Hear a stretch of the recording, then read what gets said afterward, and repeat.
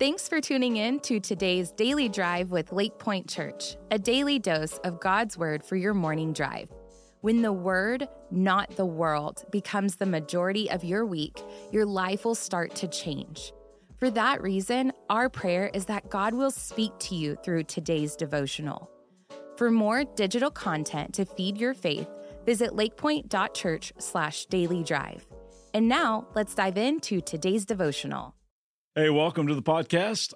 My name is Mike Bro, and I'm excited to hang with you for a few minutes today as we do Monday through Friday. And I've just been personally reading through a little letter called Philippians. I don't know how many times I've read through Philippians, but I love it. And I do it from my own growth. And what I'm doing is just sharing what's been resonating in me as someone who's on the same journey as you're on. And I've just been praying that God is doing some good stuff on the inside of all of us as we track through this together. Hey, we're still in chapter 1.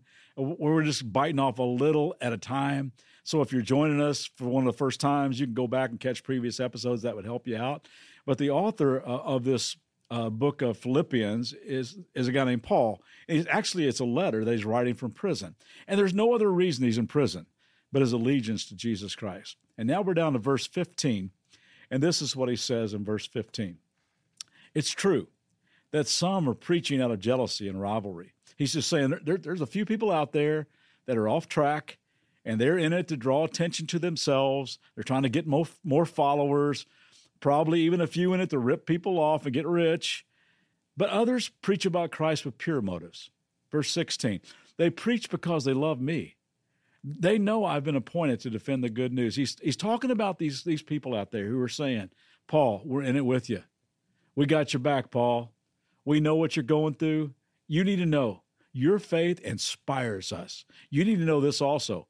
We love Jesus too, and we love you, and we are in this with you. And man, I hope you have those kind of people in your life. People who are saying, we got this. We got this. I was watching a basketball game on television one day, and a coach got a little overheated, as coaches sometimes do, because of what he perceived as unfair officiating, and the guy ended up getting ejected. Well, coaches will do that sometimes. Well, on his way out of the gym, one of his players stopped him, put his arm around him, and said to him, "Don't worry, coach, we got this." And they ended up erasing a 15-point deficit and winning the game. Now, you probably shouldn't get thrown out of a basketball game, but it's great to know that you got people in your life that will say, "Don't worry, we got this." You see, I think we, especially us guys, we have a tendency to divide people into two categories: those who need help and those who give help. Those weak people, them who need help, and the strong people, us, who give help. Truth is, we're both. And it's so vital to have people in your life who can help you, who can say to you, you need a friend right now? We got this. You need a ride right now? We got this. Need some cash? We got this. Need a place to stay? We got this. Need a shoulder to cry on? We got this. Need some eggs or a tank of gas? Well, good luck with that.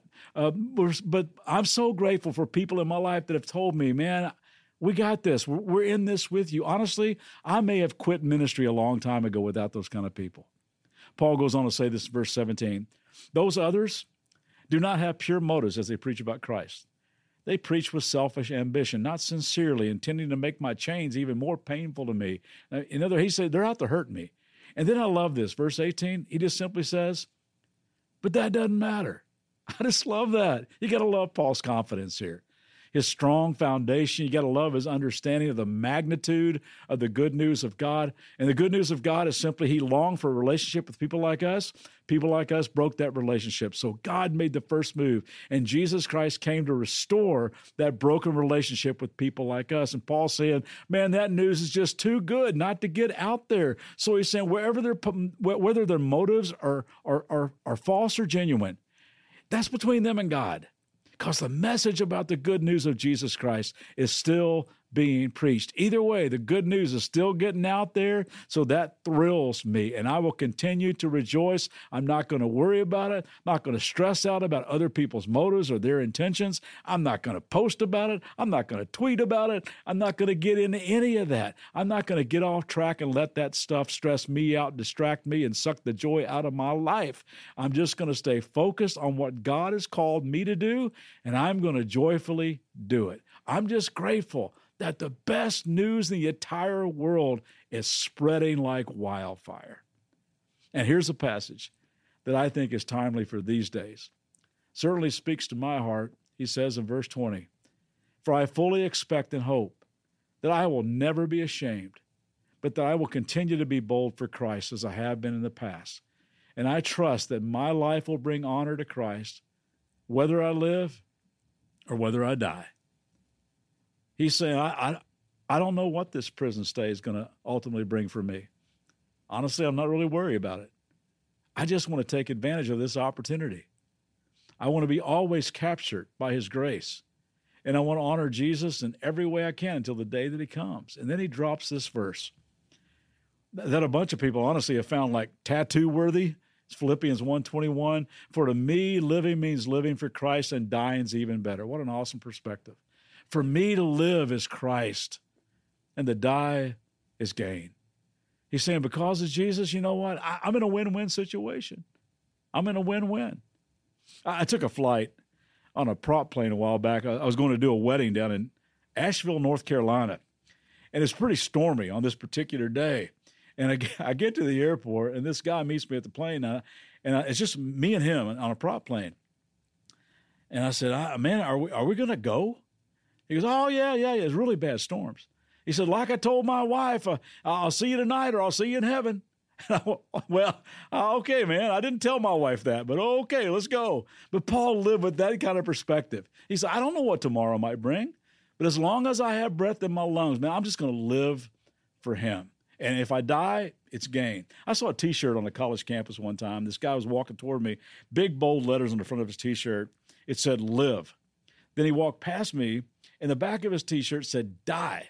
I said, I got to see what the fine print says under these words. So I walked back around. On the front of it said, "Live like you'll die tomorrow." Then it said, "Die knowing you'll live forever." And that was Paul's perspective. He just kind of shares his rambling internal thoughts about this. It's like, you know what, on one hand, but on the other hand, verse 22, "If I live, I can do more fruitful work for Christ." So I really don't know which is better. I'm torn between two desires. I long to go and be with Christ, which would honestly be far better for me. But for your sakes, it's better that I continue to live. Is this guy cool or what? I mean, talk about living a life beyond yourself. He said, I know that heaven would be much better than this jail. But maybe God will just let me hang around this prison a little longer so that I can reach the guards, inspire other believers, spread the good news, and help you grow in your new faith. All right. So maybe today you and I could live with that kind of eternal perspective. Because if you know Jesus Christ, listen, you really are in a win-win kind of life. Because as my buddy John Ortberg writes, eternity's already in session. And I pray you'll let the good news of that fill your soul today. See you next time. Have a great day. Thanks for tuning in today. For more biblical teaching and worship, join us for our Church Online live weekend services on Saturdays at 6 p.m. and Sundays at 9:30 and 11 a.m. Central Standard Time. Also, if this podcast was helpful to you, would you be sure to rate, review, and share this podcast to help get the word out? For more information about all digital ministries of Lake Point, visit lakepoint.church/dailydrive.